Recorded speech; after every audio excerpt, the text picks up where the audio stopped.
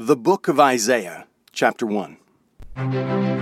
Stay the way, no matter what life brings. You've got to stay the way.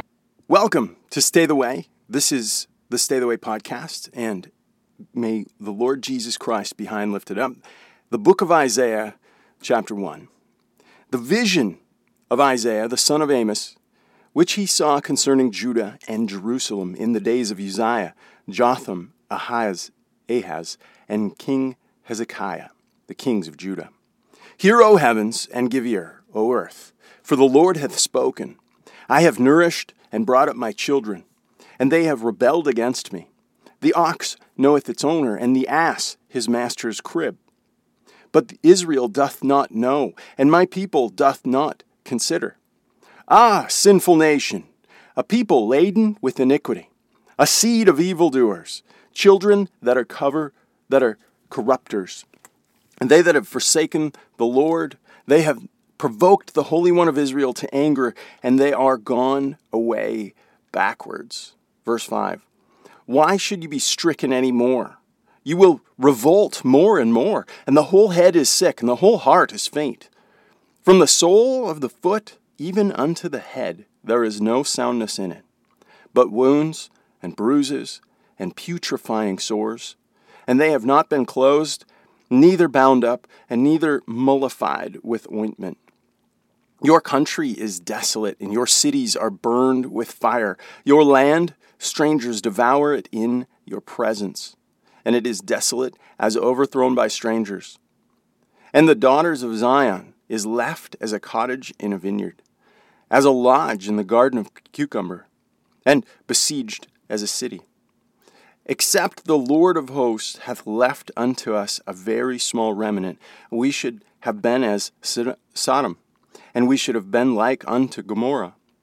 Verse 10, Hear the words of the Lord, you rulers of Sodom.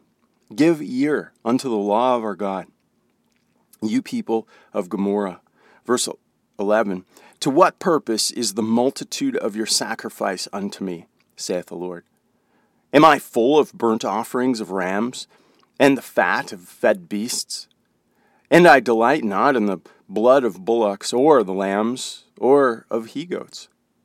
When you come to appear before me, who hath required this at your hand, to tread my courts? Bring no more vain oblations. Incense is an abomination unto me, and new moons and Sabbaths, the calling of assemblies I cannot away with. It is iniquity. Even the solemn meeting. Verse 14, Your new moons and appointed feasts my soul hateth. They are a trouble unto me, and I am weary to bear them.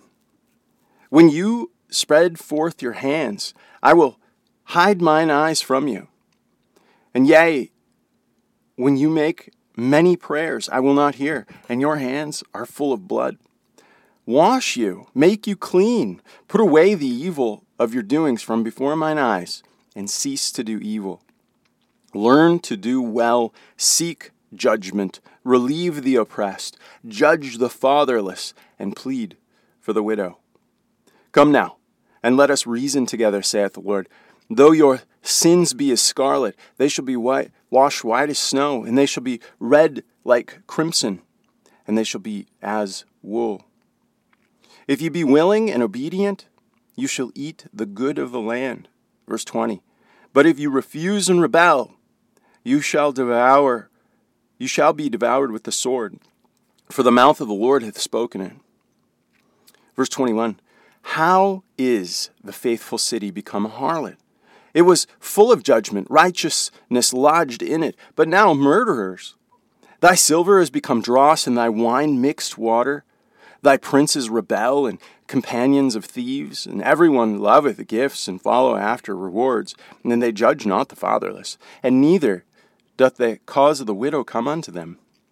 Therefore, saith the Lord of hosts, that the mighty one of Israel say, I ease me of my adversaries. I will ease me of my adversaries, and avenge me of mine enemies.